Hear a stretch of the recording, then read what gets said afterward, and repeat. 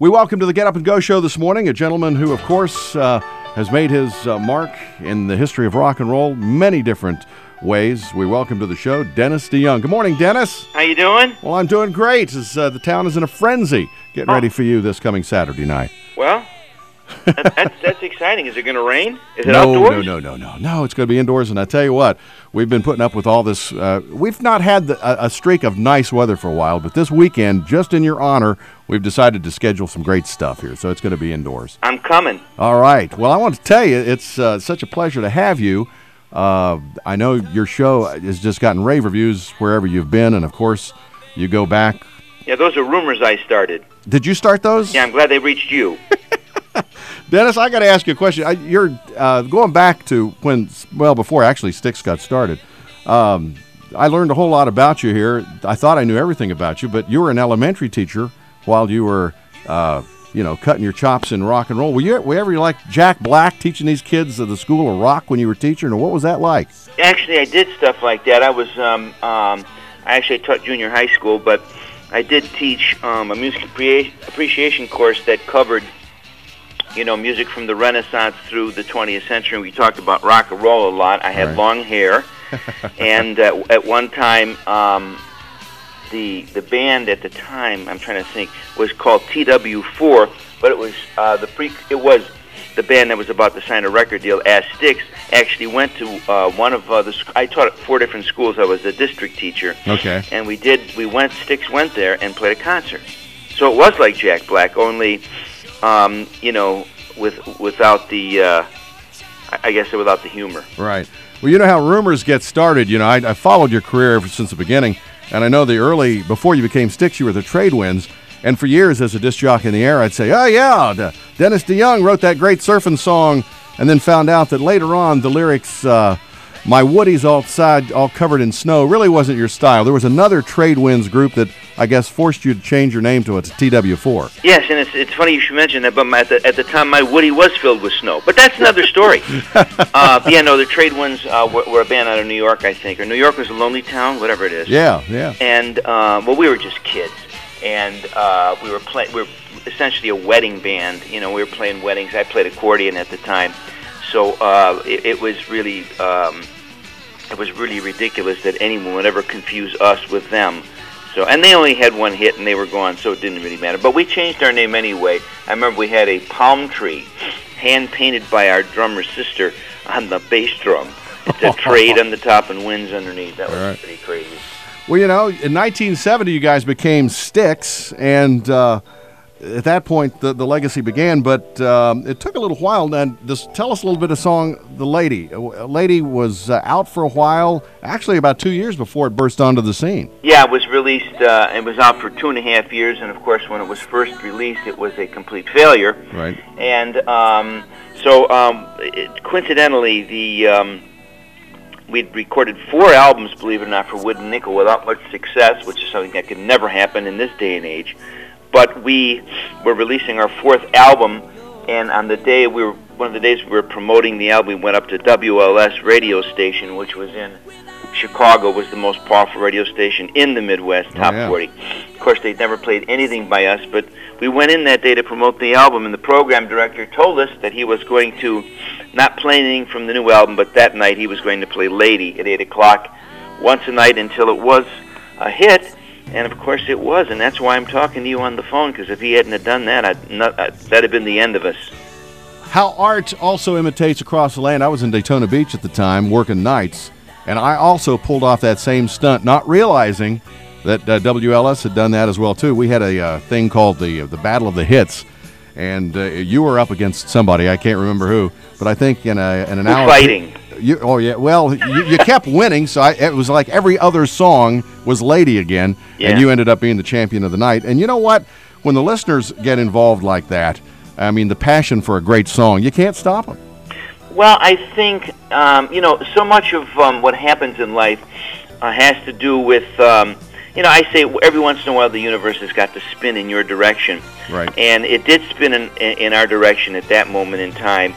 And the idea of the song "Lady," there's something about it that really struck a nerve with people. I wrote that from my wife. We'd been married about 2 years. Right. And I just think, my expression from my feelings from my wife translated somehow onto that vinyl, and people, they responded to it. As a creative force of the band, and just being a creative guy in yourself, I know being in a band is always like being 15 years old forever. But you guys, how did they plug into your direction? Did they buy into it pretty well from the beginning? The band? Yes. In the very beginning, I would say that the very first album was an album that was produced by the fellow who was the president of the record company. So he gave us 4 songs. Right. That had nothing to, we didn't write them, and so the first album was not really indicative of how the band was going to go. But originally, the kind of the focal point of the band was James Young in the very beginning, and then when Lady became a hit, and Styx 2 became a hit, which was of course our second album. That album had 7 songs on them, and 5 of them I had written and sung. So at that moment when Lady became a hit and Styx went gold, Styx 2, right. I kind of assumed the mantle of creative leadership, which I held on to until until the band broke up in '84. So originally it was the band was not really, it was really about the collective and really focused more on James Young than me. Right. Does that answer the question? Yeah, that kind of does. But I'll tell you, you emerged as a pioneer, and especially I love the stories about sitting down at the keyboards, and it's just like it was instant love. And of course, you're. Well, as a pioneer, people. Little known fact: I used to wear a coonskin cap, but that's another story as well. But kind of the pioneer of theater rock. I mean, that's what I think. That's what I remember best about the music of Styx. Thank you. I think we were one. We weren't certainly the first. We were Alice Cooper. I always considered was theatrical. In fact, when we played with Alice years ago, and I watched the show, I said, "Wow, He did some pretty amazing theatrical things, sure. In his own style and his own idiom, and but we were we were certainly one of the bands who, along with bands like Alice Cooper and the Tubes and such, who did take some theatrical elements, in other words, elements that were used in theater productions, and stick them in rock shows. But we were one of the first bands to do that. Well, Paradise Theater in '91. Kilroy was here '83, which I think, as I go back and remember, I remember the first time I got Kilroy was here. I played it over and over and over, and I still, to this day, am not tired of it. That thing was an incredible piece of work. Well, thank you. It was an idea to try to combine film with theatricality and present a rock show at the same time. And it was it had that song "Mr. Roboto," which seemed to get into the pop culture somehow. I don't even know how these things happen, but the idea of "Domo Arigato" has been used in so many different, I guess, in so many different ways, whether it's in film or TV, or even the guy on the Oscars last year, Japanese guy who won an Oscar, said it. So it shocked me when I heard it, but. I don't know how these things happen, but I'm thankful. I know the TV commercial that I did for Volkswagen about how many years ago that was. It could be almost 8 or 9 years, 10 years. Yeah. That really that played a very large role in the resurrection of Mr. Roboto as a song for people. They that maybe kind of forgotten it from the early '80s, but when I play it in concert now, people are just it's the funniest thing because I never thought it would happen, but people are. Second only to "Come Sail Away" are people excited about Mr. Roboto. So, well, the song came along at a time when I think you hit something on the head here, Dennis. Dennis DeYoung of course, and the music of Styx coming Saturday night. Sometimes the window of consciousness is open at the same time you come out with a piece and it just meshes together. And I think in the early '80s, in 1983, that happened. People were ready for an album like that. Yeah, I think there was a sea change in music in '83. The bands of the '70s began to, they began to wear out a little bit on people, and people were looking for new bands. And then that was the year, of course, I think they had Stray Cats and the Police and Men at Work and Flock of Seagulls or stuff. A lot of new bands came in, and so for us, that song Roboto, I think, kind of it fit in, at least that song. So in some ways, it developed a whole new fan base for the band, and that was pretty cool. You're just a handful of artists to have top 10 songs under the reign of 4 U.S. presidents. And I remember, too, because you talk about music and how it evokes emotion. It was 1990, and when Styx reformed, and you came out with Show Me the Way, and boy, radio just gravitated to that thing big time, didn't they? Yeah, the thing about Show Me the Way was a disc jockey in Washington, D.C., Chris Taylor. I think Show Me When it was like number 30. Right. And Chris Taylor, they were debating whether or not to send troops to the Gulf War, the very first one.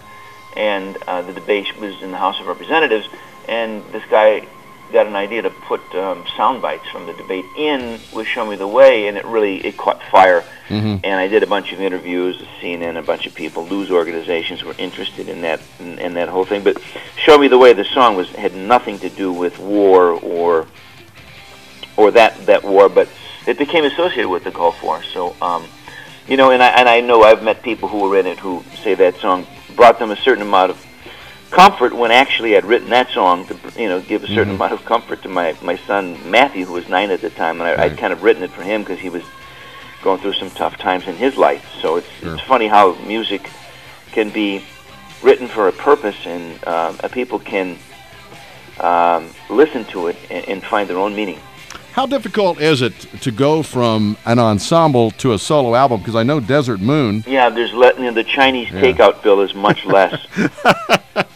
Yeah, the beer bill probably goes down a little bit too. Yeah, because I don't drink, so it was almost. Activity moves on out. We'll see. Moon, I mean, your solo album just absolutely, after the stint with Styx the first time, just took off, and another top 10 song. And how did it feel to be able to do that after, again, working with the guys for so many years? Well, I think anytime you get validation for what you do, it's what we're all looking for. So I was excited and very happy that, in the video that went with Desert Moon, that was still at a time when VH1 played videos as a staple. Right. Yeah. And it was very popular on both MTV and VH1, and it was funny because I'd been in arguably in the most popular American band for a number of years, but because we were just ahead of the video age in our heyday. When I did Desert Moon, I would get recognized all over the country. Yeah. Yet when I was in Styx, no one ever knew who I was because we were rather cryptic on our album covers and rarely, if ever, did any TV, and so people never really knew what we looked like, and so that was a very strange sensation to be recognized all the time. Yeah, again, you invented video before video was video because of your stage shows and the kind of things you put together. And I know, you've had quite a career in theater yourself. The Hunchback of Notre Dame, that must have been quite an undertaking. You wrote an entire stage play on the Hunch. Yeah, and with the music and score. And this past summer, it was up. They put it up at the Bailiwick Theater in Chicago, and it won the Joseph Jefferson Award for Best Musical, which was great. But even right now, I'm writing. They're doing a musical based on 101 Dalmatians, and it's going to be on tour in the fall and next year. And I wrote the music to that. So, but more importantly for your audience, I have let's see, what is today? Tomorrow. On Rounder Records, I have a rock solo album that I've recorded called 100 Years From Now. Right. So it'll be available tomorrow in all the usual places. Oh, great. Wherever they sell CDs anymore, I'm not even sure, but I think Best Buy and those places, and you can get it either through my website or Rounder Records or iTunes or Amazon. All those, whatever those places are, that where you buy CDs these days. Now, so Dennis, is that a yeah, and you can go to my website, DennisDeYoung.com. Okay. and find out all this stuff. Is it a concept album, or is it just a bunch of stuff, different songs? Concept is I got to look at my mortgage payment and decided I had to pay it. It's just a basic. It's kind of a throwback record to the purposely Right. to pay a little homage to the to my days in Styx. It's that kind of a record. If you like those records like Equinox and Yeah. Pieces of Eight and Grand Illusion in that period, you'll like this record. Well, you didn't go so far back to put New York as a lonely town on there, I'm I sure. thought about it, but I couldn't find anyone to paint the palm tree on the album. Other stage acts, of course, you toured for a while with Jesus Christ Superstar's Pontius Pilate. How was that? Well, I did like 270 performances, and apparently I was so good that I was able to crucify Jesus, and then he rose again every night. That's some power there, buddy. He talk about power. Yeah. Jesus was the guy that was doing the resurrecting. I was, Yeah. No, I played Pontius Pilate, and like I always say, crucified all over North America for about 6 months, and then it did it in New York City for a period. So that was it was interesting. Well, an incredible career. It's far from over, but I think this is, I know, the first time that you've ever been to our town, and we've got people just, like I say earlier, in a frenzy to see Dennis DeYoung, the music of Styx, and some of the other things you're into. Well, I'm excited to be coming there, and this is for charity, of course. Oh, yes. You got some great things going on in our town, and everybody helps out, and we appreciate that. We really do. This is a very giving town. How's the economy over there in Ohio? Well, the economy here is kind of like everywhere else. We could use a few more jobs. If you want to bring some with you, feel free. Yeah, I've already hired about a bunch of people to come with me, and so I'm doing my part to keep the economy going by employing human beings. Well, I know you're going to boost the economy at the Ramada Inn for at least one night, so that's great. Hey, let me ask you before you leave another quick question. Have you ever worked with the Classic Rock All-Stars before? Yes, we played a show together. It was some festival a couple of years ago. It was outdoors. I remember because it was really, really hot. Yeah. Well, these guys are just incredible. We've had them here once before, but they just seem like the perfect match to warm up the crowd for you. And I think it'll be a great show, and people have a good time. And if they don't, didn't you? You're making the offer to give them $5 back on their money, right? No, we were going to give them one of your albums for free. Oh, they might just say, "Who needs this?" Oh, that'd be great. No, Dennis, it's going to be a wonderful night. The Vern Rife Center is an intimate place. It's acoustic friendly as can be. It'll hold about 1,200 people, and that's it. And it'll be great. It'll be just like having a concert in your living room. It'll be great. Oh my God, people they'll be saying things like that. Jesus, that guy didn't suck as much as I thought he would. Hey, Dennis, you've been a treasure to the music industry, and I feel like I've grown up with you. As a matter of fact, Mom still wants to know where the check is. But no, I mean, you and I kind of got into this business at the same time, and so we're really old. Yeah, we're there. We're getting there. Okay, we're getting there. That's a nice way of saying it.